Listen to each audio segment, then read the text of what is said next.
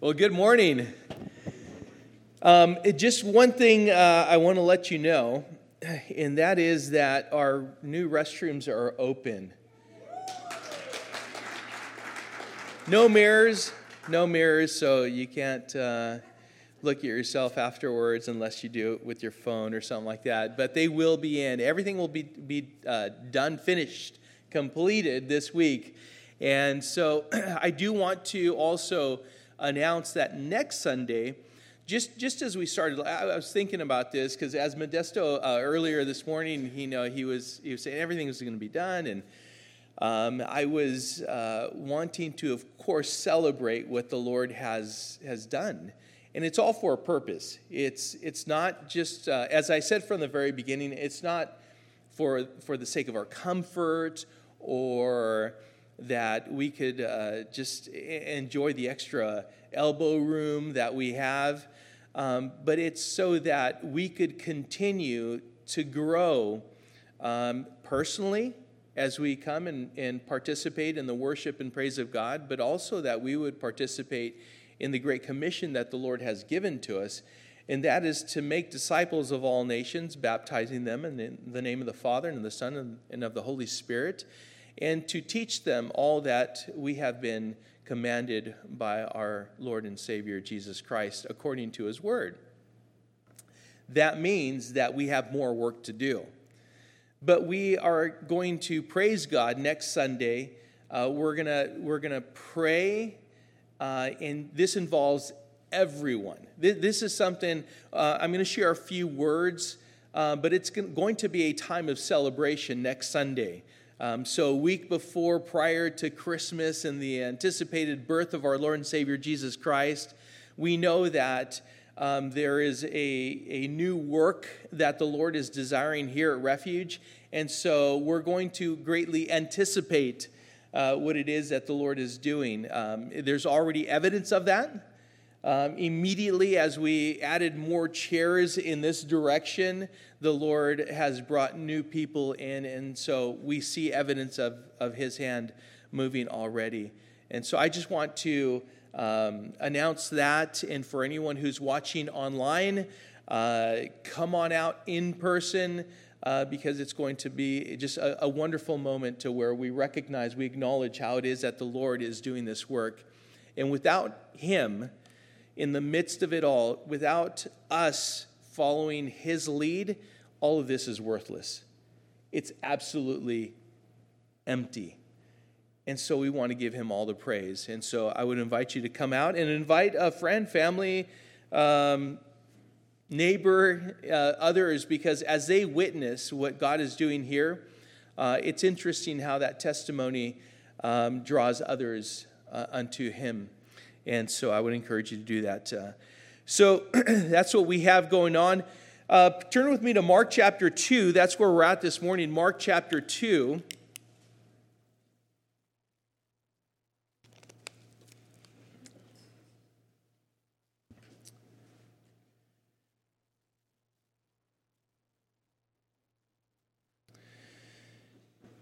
So much is happening. It's coming at us at a rapid pace. You think about what's happening as far as our world is concerned, internationally, and also nationally within our own borders. We truly see the birth pains and how it is that the Lord, we should have an abundance of signs to know that Jesus is coming soon. And so we need to be well prepared. My heart goes out to those who have experienced loss, the loss of loved ones in the Midwest, as the tornadoes, I believe, have ripped through. And I was looking at some aerial photos of what was there and what is not there anymore. What looks like basically a bomb.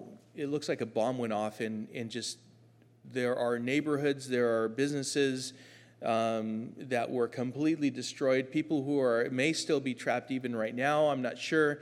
But a lot of lives have been lost. And so we want to keep up those people who are searching and rescuing people in our prayers. We want to keep in our prayers also those family members that have lost loved ones. We want to keep them up in prayer and extend that to them, interceding on their behalf. But there's so much of that. Again, we see how it is that our world is ripe for judgment. And I'm sorry to say, in one sense, that things are only going to get worse as far as our world is concerned. And that's all according to God's word. But as the days are getting darker, just know that the good news of great joy, the gospel of Jesus Christ, is what offers hope. As we declare that, we proclaim that, we're offering that hope that this world is in desperate need of. And so I would encourage you to continue to spread that good news and to lead more people to Christ and to point them in the way of Jesus Christ and how it is that He is the answer.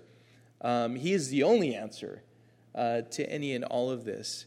And so let's pray for those people, and then we'll continue. Heavenly Father, we come to you with heavy hearts as far as all of those who have been lost in this tragedy in the Midwest, and we want to lift up those who are searching for a people. Lord, I pray that you would direct them to those who are perhaps even still trapped right now, and Lord, that they would get them out safely. We pray for all those who have been injured, and we pray, Lord, that you would provide for them the medical care they need, and more importantly, that they would know your very presence, that you are there with them, and Lord, that they would look to you, trusting in you, and knowing you as their Lord and Savior.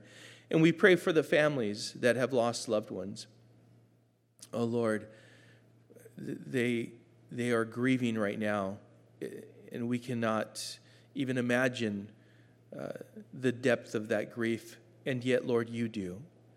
And so we commit them into your hands, Lord. We ask that you would perhaps bring about them people who do know you and would offer perhaps just their very presence, a few words that would help them in this time to share the love of Christ, and Lord, that they would be comforted by you in a way that only you can comfort. And so be with everyone, Lord, that is suffering at this very moment, especially in that area of our country. So we lift them up to you, knowing that you are faithful and you are able to do a mighty and wonderful work. And we pray this in Jesus' name. Amen. All right, so we are again in Mark chapter 2. The title of this morning's message is Proof of Authority and Faith That Heals. Proof of authority and faith that heals. We're going to begin by reading the first 12 verses of this chapter, and that is chapter 2.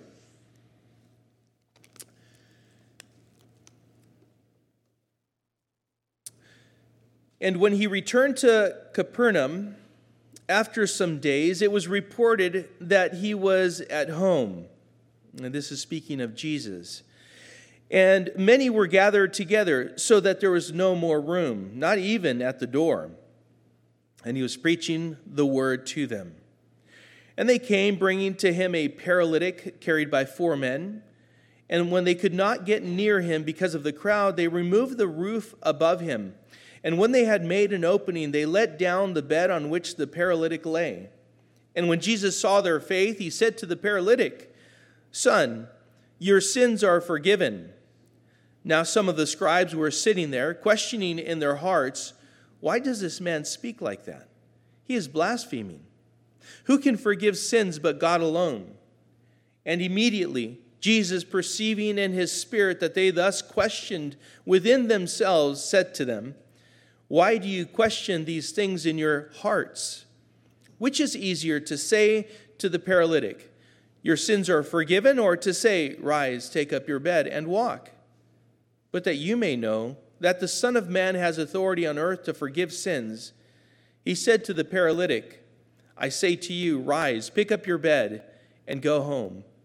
And he rose and immediately picked up his bed and went out before them all, so that they were all amazed and glorified God, saying, "We never saw anything like this."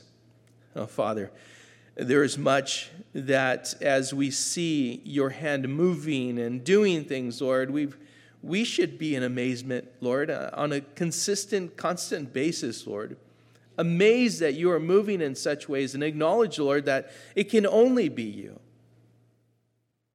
Lord, as we just read, there were 4 men who brought this man who is paralyzed, a friend of theirs. And yet, Lord, they were bringing this man because they had heard of Jesus who was able to heal infirmities. And yet, initially, you, Lord, did not perform a healing of his infirmity, of the paralysis that he had endured for much time. But, Lord, you did something that you preferred above physical healing, and that is the healing of the soul. You extended your hand of grace, and because of their faith, you forgave them of his sins. Lord, I pray that perhaps we would think about that, how it is that what we come to you with, Lord, we should yield to your will and your purpose and what it is that you desire above all. Because whatever it is, whether it be salvation or the humility that perhaps we need to express in surrendering to your will, Lord, that we would be willing to completely accept and surrender to that. By your authority, Lord, that we would know that you are good and what you desire for us is good. And so, Lord, I pray that you would teach us all things that pertain to the word here, and that you would teach us in a way that only you can. We thank you for this moment, and we pray this all in Jesus' name. Amen. Listen, I know that it's very difficult to endure physical ailments, disease, physical infirmities that we've endured for many years, perhaps even since birth.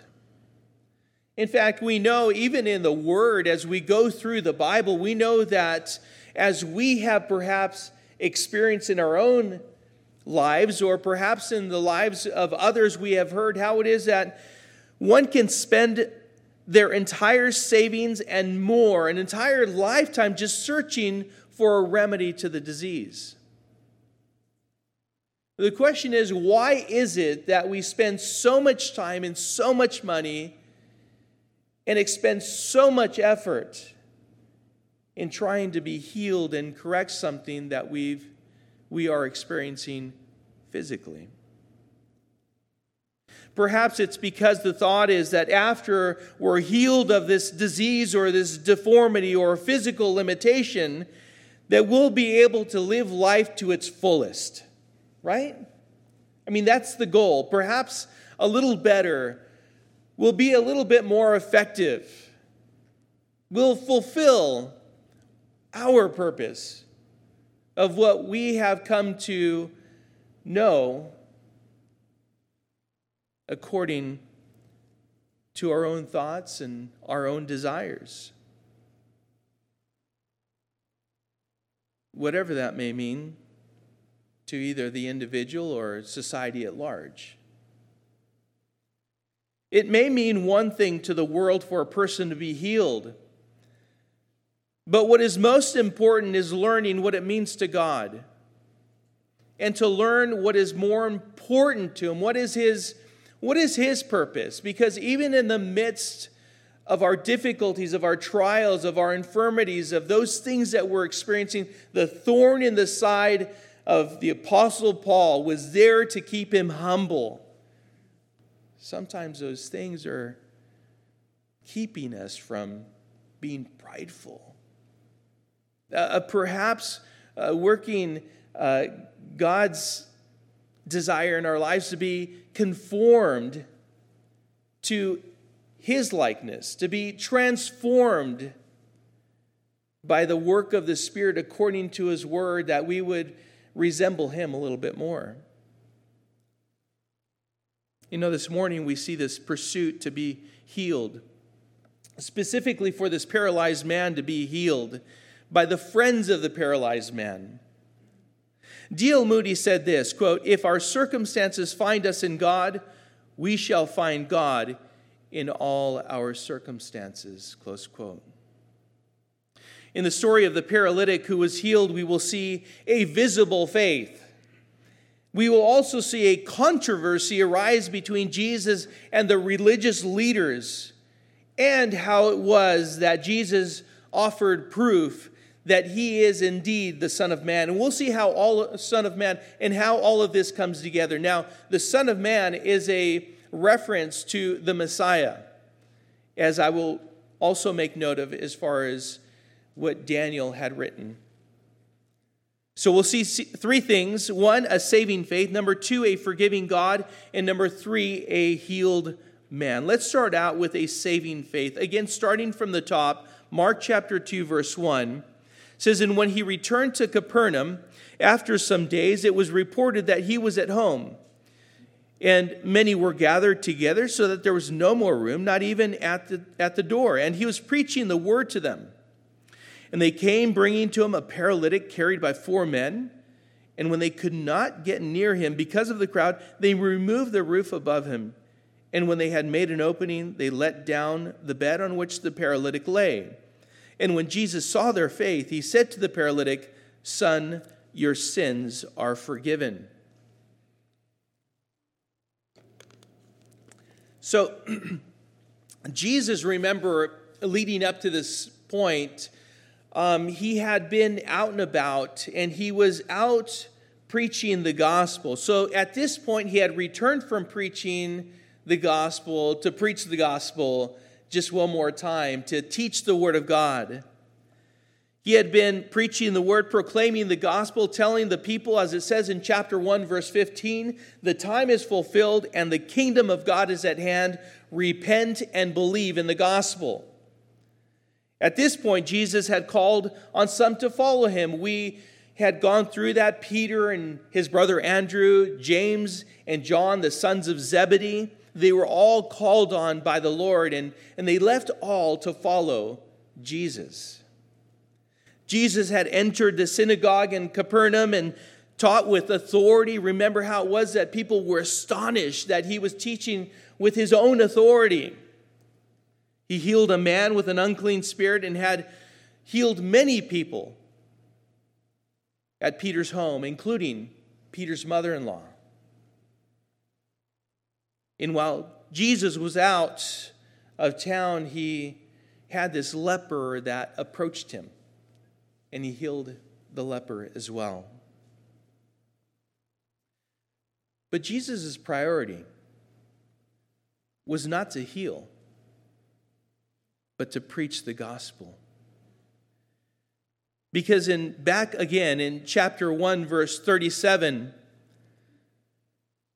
it says, "And they found Him," that is His disciples, "and said to Him, 'Everyone is looking for you.' And He said to them, 'Let us go on to the next towns, that I may preach there also, for that is why I came out.'" He didn't say He came out to heal everyone physically. He said, "That is why. My purpose is to go and preach the good news." But the priority of many was not the gospel. We can say that is true today. The priority of many is still not the gospel. It's the same thing we can apply today as we discern the days in which we're living in, as we are also wise and we know the Word of God, and we know why people sometimes come and what they're seeking is not the gospel, but their own healing, their own deliverance, their own goals, their own purpose. for seeking a God who can do the impossible. Many were seeking Jesus to be healed.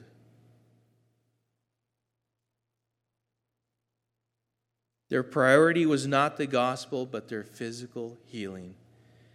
And Jesus did indeed heal many, but we need to ask the question, why? Why did he heal so many? Does that matter to many? Does the answer to that question even matter to you? And it should matter to you. Why the emphasis on preaching rather than healing? Well, Jesus returned from preaching. And I want to help you. Just keep that in the back of your mind. Why? And what was his emphasis? Because Jesus returned from preaching, and when the people gathered to him, he started to preach the word of God. Even then, you know why they came to him. They were gathering. They were coming from everywhere. Once they heard that he was at home, they came. And so many gathered together that the home was filled. Even the doorway, the fire marshal would come and he would have emptied the whole place out, right? It was a fire hazard. There were a lot of people there, gathered together. And he didn't start just healing people. I know you, John, and Jim, and Randy, and you, and you all need healing, so come. No. What was he doing? He was preaching. Preaching the word of God. Psalm 119, verses 129 and 130 says this: Your testimonies are wonderful, therefore my soul keeps them. The unfolding of your words gives light, it imparts understanding to the simple. In Psalm 125:1 says, Those who trust in the Lord are like Mount Zion, which cannot be moved, but abides forever. He was sharing the word of God that people would come to believe and exercise their faith, that this is truly the Son of Man. And this is the wonderful testimony that Jesus desired for them to know and to trust in. That he is the Son of God who has come to fulfill the prophecy of the Messiah, to set the captives free. But it was not a political deliverance that he came to fulfill. It was not a physical healing that he came to perform, but a spiritual one through his death on the cross by God's grace through faith in Christ Jesus, our Lord and Savior. And as Jesus was preaching, he was teaching the word. You can just imagine these four men brought their paralyzed friend to be healed by Jesus. But it was full, so all the way to the door, and you can just imagine people looking in from the outside, and there was no way for them to get in. It seems that no one was willing to let them in. You have four men carrying this paralyzed man. You would think that someone would move out of the way, but no one moved out of the way. They were hanging on every word that Jesus was teaching. They weren't willing to be disturbed or distracted by these men that were bringing even this paralyzed man. And by the way, Jesus didn't correct that. Because the important thing was, again, the healing that God desires to impart upon each and every one of us by the power of the shed blood of Jesus Christ, by the gospel of Jesus Christ. Well, for these four men, they didn't take a full house to mean that they couldn't do this thing. So they took the back stairs, they went up to the roof, and the words that are written here, it says that they removed the roof above him as if there was some kind of a door up there, like, just slide the part of the roof away and let some sun in and we'll bring him in. No. So in the original, it's actually saying that they tore the roof apart. Can you imagine being the owner of that house? You're perhaps down there listening to Jesus teach, and you kind of feel something on the back of your head, and you think, wow, there's like some dust is coming down. That's interesting, right? And pretty soon, you see more and more pieces of thatch and some perhaps some mud coming down on you, some hardened clay. And you think, what is happening up there? And then just an opening starts to develop. Bigger and bigger and bigger and bigger. But Jesus continued to preach. I'm sure other people, though, were wondering what was going on. Listen, these men could have waited outside, but who knows how long Jesus was going to preach, right? And after all, they were not there to hear Jesus preach, but rather to get this man healed. That was their agenda. That was their purpose for being there and doing what they did. And that was the reason why they did what they did to the house. They went up to the roof and tore a hole in the roof. They lowered their friend. They were seeking Jesus so that he would heal this man of paralysis. So what does Jesus do? Verse 5. And when Jesus saw their faith, he said to the paralytic, "Son, your sins are forgiven." Jesus saw their faith. It was a visible display of faith in Jesus, believing that he had the authority to do what only God could do, and that he would heal their friend. I ask you this question because for them, this was an outward expression of an inward reality. The question for us is your faith in word and thought only, or is it visible? How should it be? Is it just in thought? The things you say? Sometimes we can learn how to speak. We can even encourage others by what we say, but yet in our own lives, when it comes to the integrity of our faith, we fail. And it only serves to cause us to fall short of knowing this beautiful relationship with the God who can. Listen, James 2:17 is very plain and simple. It is written, "So also faith by itself, if it does not have works, is dead." Not could be dead. It is dead. A faith that is not expressed outwardly. One that is only in thought and deed, is only in thought and word, is dead if it is not acted upon. We cannot say also over and over, my bad. There comes a point where we need to accept full responsibility and allow ourselves to be held accountable and quit excusing our actions on our personality or just, man, stupid me, I did it again. Well, quit doing it, stupid. I mean, there comes a point to where it's, come on, man.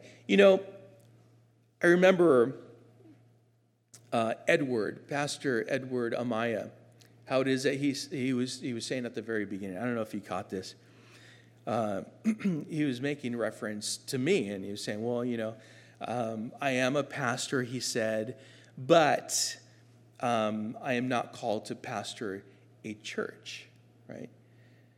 And he said, because, how many times do you have to be taught the Word of God, and then you not just follow through and do it, like act on it? You wonder why your marriage is like being torn apart to shreds? You wonder why your life is in shambles? And he said this, I would probably be inclined to throw the pulpit. Listen, we need to humble ourselves. We need to heed God's word. We need to do what we know we should do. It's time to quit saying what we know and start doing what we know to be true. And that's all of us. All of us need to walk this out and be sincere and faithful toward God and Him alone. Because in Hebrews chapter 11, verse 6, it says, "And without faith it is impossible to please Him." Well, these friends, upon their display of faith, Jesus declared that the paralyzed friend's sins were forgiven. Now, just imagine for a moment, these four friends, they were there to bring the paralyzed friend to Jesus so that Jesus could heal him. And what does Jesus do? He turns to this man and he says, "Son, your sins are forgiven." Wait, what? Listen, God's desire is that none should perish, but that all should reach repentance. Spiritually speaking, God desires salvation above physical healing even. Otherwise, in that moment, the deathbed or the dying confession of a man or a woman would be worthless. It would be in that moment that we would be, instead of asking for God to reveal His Son to this person who is dying, we would rather at that moment, like these four men, we would be asking, please, at this very moment, please perform this miracle. Listen, the greatest miracle that we can experience is the miracle of salvation. That is the most important miracle that we could experience this side of heaven. Otherwise, we are going to spend eternity in hell. That's it.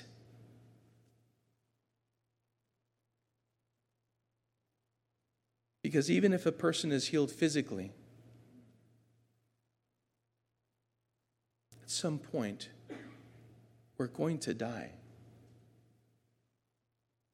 And without a saving faith, that person that was healed will, with the two legs that they were given to walk on, will walk right into hell.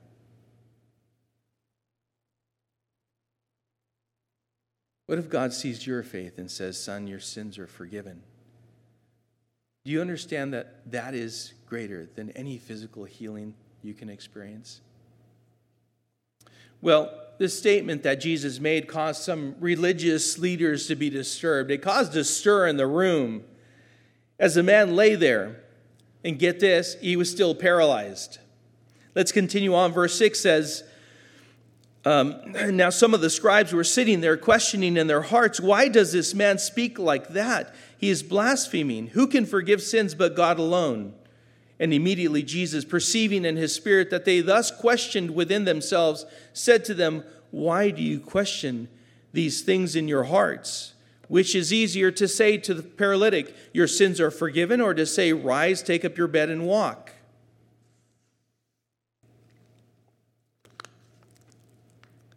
The focus is now turned to what Jesus just said. And not the fact that this man had just been lowered through this hole in the roof. At this moment, Jesus discerned, either divinely or he just saw the countenance in these men's faces and he knew exactly what they were thinking because of what he just spoke.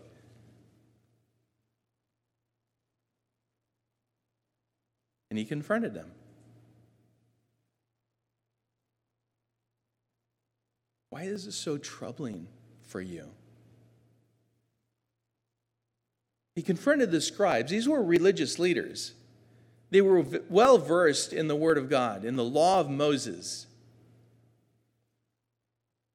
They knew that to declare that someone is forgiven of their sins is to commit blasphemy if it isn't God, because that was something that only God could do.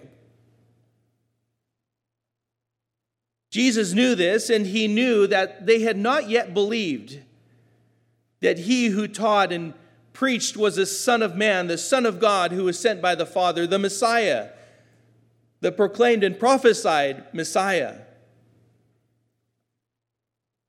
It's interesting that Jesus asked them this question. Which is easier to say to the paralytic?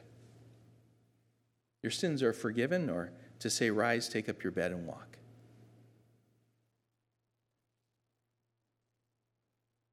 I guess you could say in a very true sense, neither one is easy to say. But if you think about it, salvation is not immediately seen, but a healing is. Especially if we're talking about a paralyzed man. A man that everyone knew was paralyzed.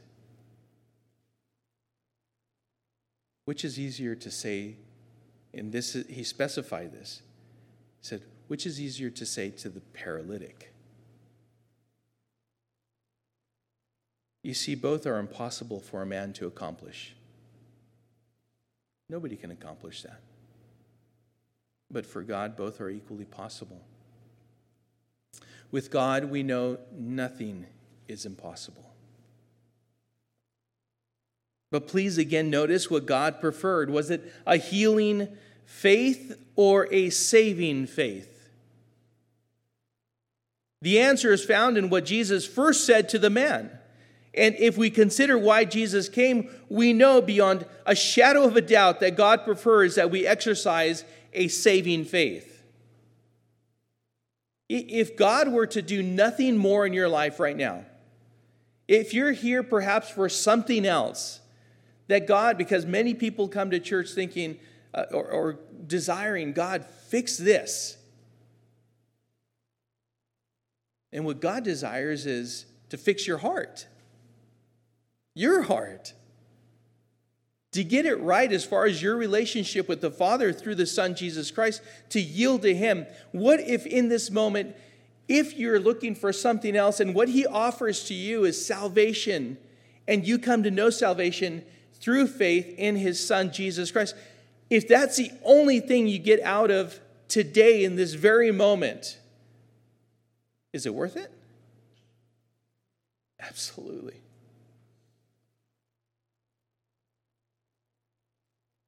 You know, John 14:6, Jesus said, I am the way and the truth and the life, and no one comes to the Father except through me. Romans 10:9 says, if we confess that Jesus is Lord and believe in our hearts that God raised Him from the dead, we shall be saved. And you speak this. Why do you speak this? It's because it's an outward confession of an inward reality. To confess Jesus to everyone is to testify of the reality of salvation in our own hearts. Why wouldn't we declare that? Acts 4:12, and there's salvation in no one else, for there's no other name under heaven given among men by which we must be saved. And we know that according to 2 Peter 3:9, that God desires that none should perish, but that all should reach repentance. God sent His Son to pay for the sins of the world, according to John 3:16. For God so loved the world that He gave His only begotten Son, and whosoever believes in Him shall not perish, but have eternal or everlasting life. And by His grace, through faith, people would know the forgiveness of their sins, according to Ephesians chapter 2, verses 8 and 9. But listen, Jesus didn't want the scribes or anyone else there, or anyone here, to doubt whether He was or was not the Son of Man, the Messiah, the Son of God, but rather He desired that they know that He is God. And He can not only forgive sins, but He can also heal. Why is that? Because He is God. That's the whole purpose of performing these miracles, so that the people would have no doubt whatsoever. This is God. A saving faith. We also have a forgiving God. And we see here a healed man. Verse 10 says, but that you may know that the Son of Man has authority on earth to forgive sins, He said to the paralytic, I say to you, rise, pick up your bed, and go home. And he rose and immediately picked up his bed and went out before them all, so that they were all amazed and glorified God, saying, We never saw anything like this. We need to understand that up to this point, this man still lay there before Jesus. And how it was that the scribes, they were in their hearts questioning these things. And Jesus answered their questions. It wasn't even spoken. But this man lay there, this whole conversation, this whole exchange, and how it is that Jesus confronted these scribes, it was all while the man still lay there, paralyzed. The owner of the home was still scratching his head, wondering about this hole in his roof. There was tension in the room as the scribes were confronted. The people were listening to Jesus preach, and at this very moment it came to a screeching halt, and yet the teaching did not come to a screeching halt. It was a moment where everyone was paying attention, and something very important was going to take place. The scribes still did not believe that Jesus was the Son of Man. This, by the way, is a messianic title that was referenced back in Daniel chapter 7.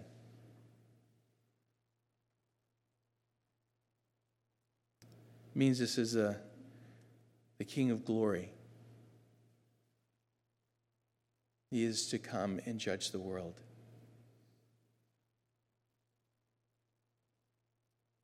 Listen, it was for the benefit.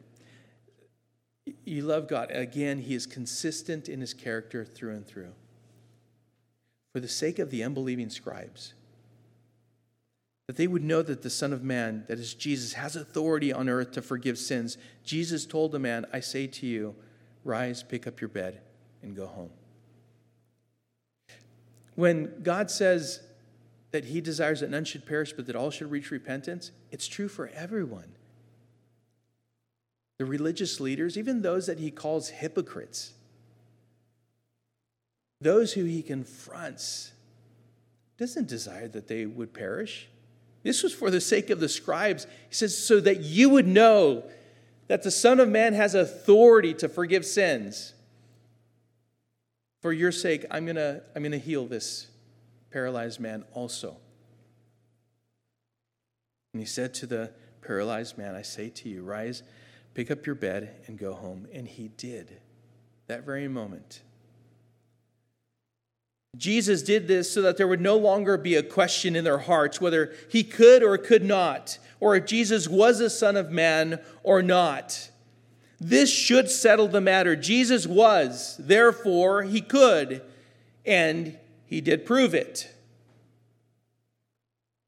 Jesus, in a very simple and effortless way, proved that He was the Son of Man. By His word. That was it. That's all He had to do. Remember how it was that the world was created? It was spoken by the very word of God, and it was done. Do you think that was any more difficult for God to do than perform this miracle or forgive His sins? No, not at all. Again, the consistency of God. If we failed to believe that God, by His word, spoke the world into creation and motion and sustains it by His word, then we'll have problems believing this as well. And we'll have problems believing that He is able to save.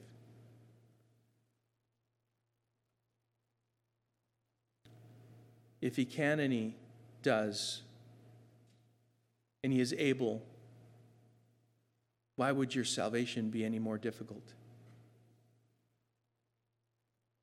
To you, it is only to believe, and it is. When the man got up and walked, he walked out.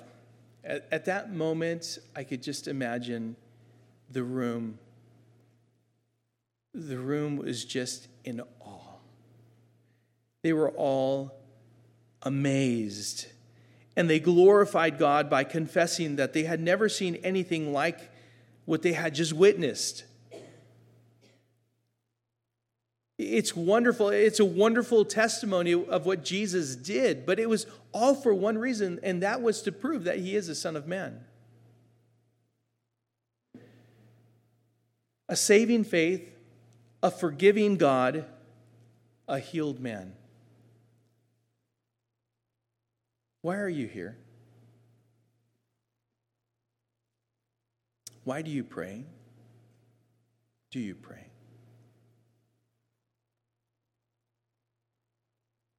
What does Jesus desire for you? All questions we should be able to answer. These men had faith and they brought their paralyzed friend to Jesus, something that he could not do on his own. You know, in light of everything that we've covered this morning, and perhaps the Lord has just done a work in your own heart in many different ways, and I hope in the number of people here that the number of works that he's done is just individual as well as corporate. Think of this.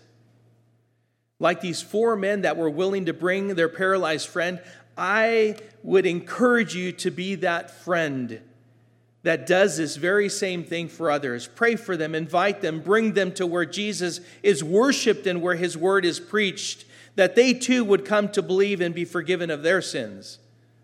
Sometimes people are looking for different things and expecting different things from God.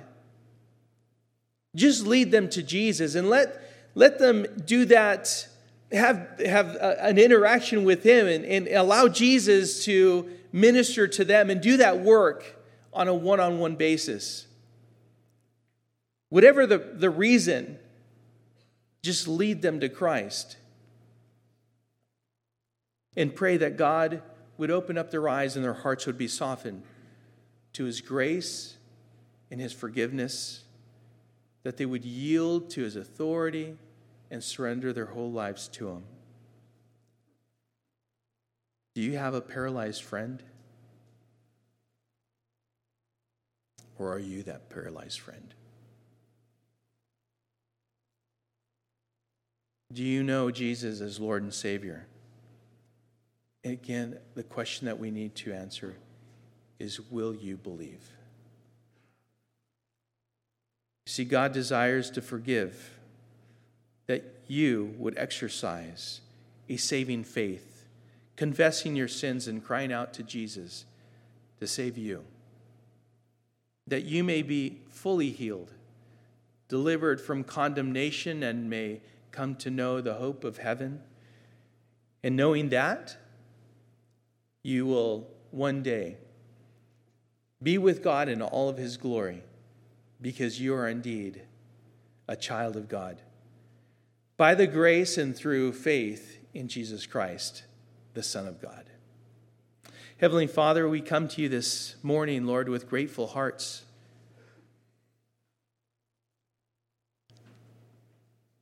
Lord, considering your grace, considering your love and your kindness, Lord, I pray that we would be drawn even more unto you. You are the author and perfecter of our faith. Lord, we have come to know salvation through Jesus Christ our Lord. And yet, Lord, there are many, even still today, that are looking to you for something else. Lord, they have another agenda for you to fulfill. But I pray, Lord, that as we sit here today, Lord, that we would realize that above all, our greatest need is not to be delivered of any ailment, physical, economic, social, whatever it is, but rather the spiritual ailment. Lord, the condemnation that we are in because of our unrepented of sin. And I pray, Lord, that we would cry out to you, that we would confess Jesus as Lord and express that faith with action, desiring to bless and honor you. And I pray, Lord, that deliverance would extend to anyone who's watching on on the live stream or watching this at any other time, and to all who are here, Lord, that they would respond to your love, your kindness, and your offer, Lord, of salvation and grace through Jesus Christ. And so, Father, we thank you, Lord, for speaking to us this morning. We pray, Lord, that this word would resonate in our hearts and we would meditate on it, think on it, Lord, and realize how it is that you desire that we would simply believe and trust in you and cling to you. We thank you, Father, and we pray this all in Jesus' name. Amen.